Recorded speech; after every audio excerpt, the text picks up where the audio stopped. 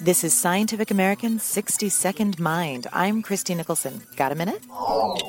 We sign our names to various documents all the time. Some signatures seal a legal contract. Others pledge us to an action. Now a study finds that when and where someone signs a document can influence the likelihood of them being honest or cheating.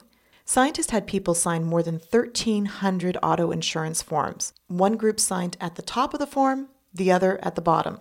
And those who signed at the top admitted to nearly 2,500 more miles of usage than those who signed at the bottom, which translated into about a $48 difference in annual premiums. According to the researchers, because the top signers put their names on the document before they were even tempted to fabricate information, they are less likely to act dishonestly. The study is in the Proceedings of the National Academy of Sciences. Many people routinely deceive themselves to rationalize dishonest behavior.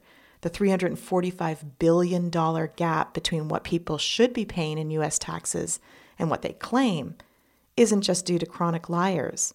It also depends on normally honest people stretching the truth. Perhaps having taxpayers sign their forms before filling them out would cut down on that stretching. Thanks for the minute.